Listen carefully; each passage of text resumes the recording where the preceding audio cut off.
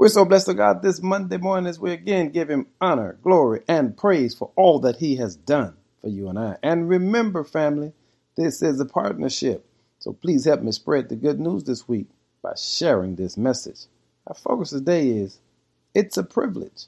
Romans 12:1 says, and so, dear brothers and sisters, I plead with you to give your bodies to God because of all he has done for you.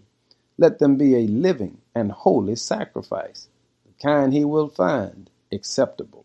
This is truly the way to worship him. Family, how do you worship God? Paul says you accept the privilege that he's given you and you offer to him all of you. What do you mean? Give God your hands, give God your feet, give God your mouth, and especially give God your heart.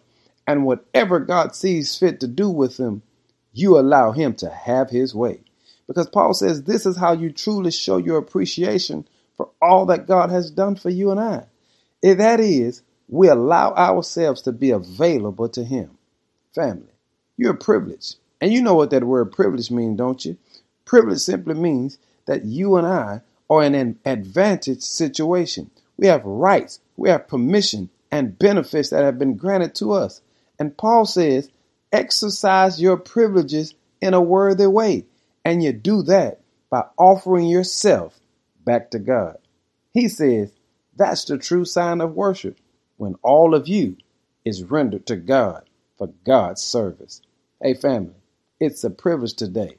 Now give yourself to God and let God get the glory. Be blessed in Jesus' name. Amen.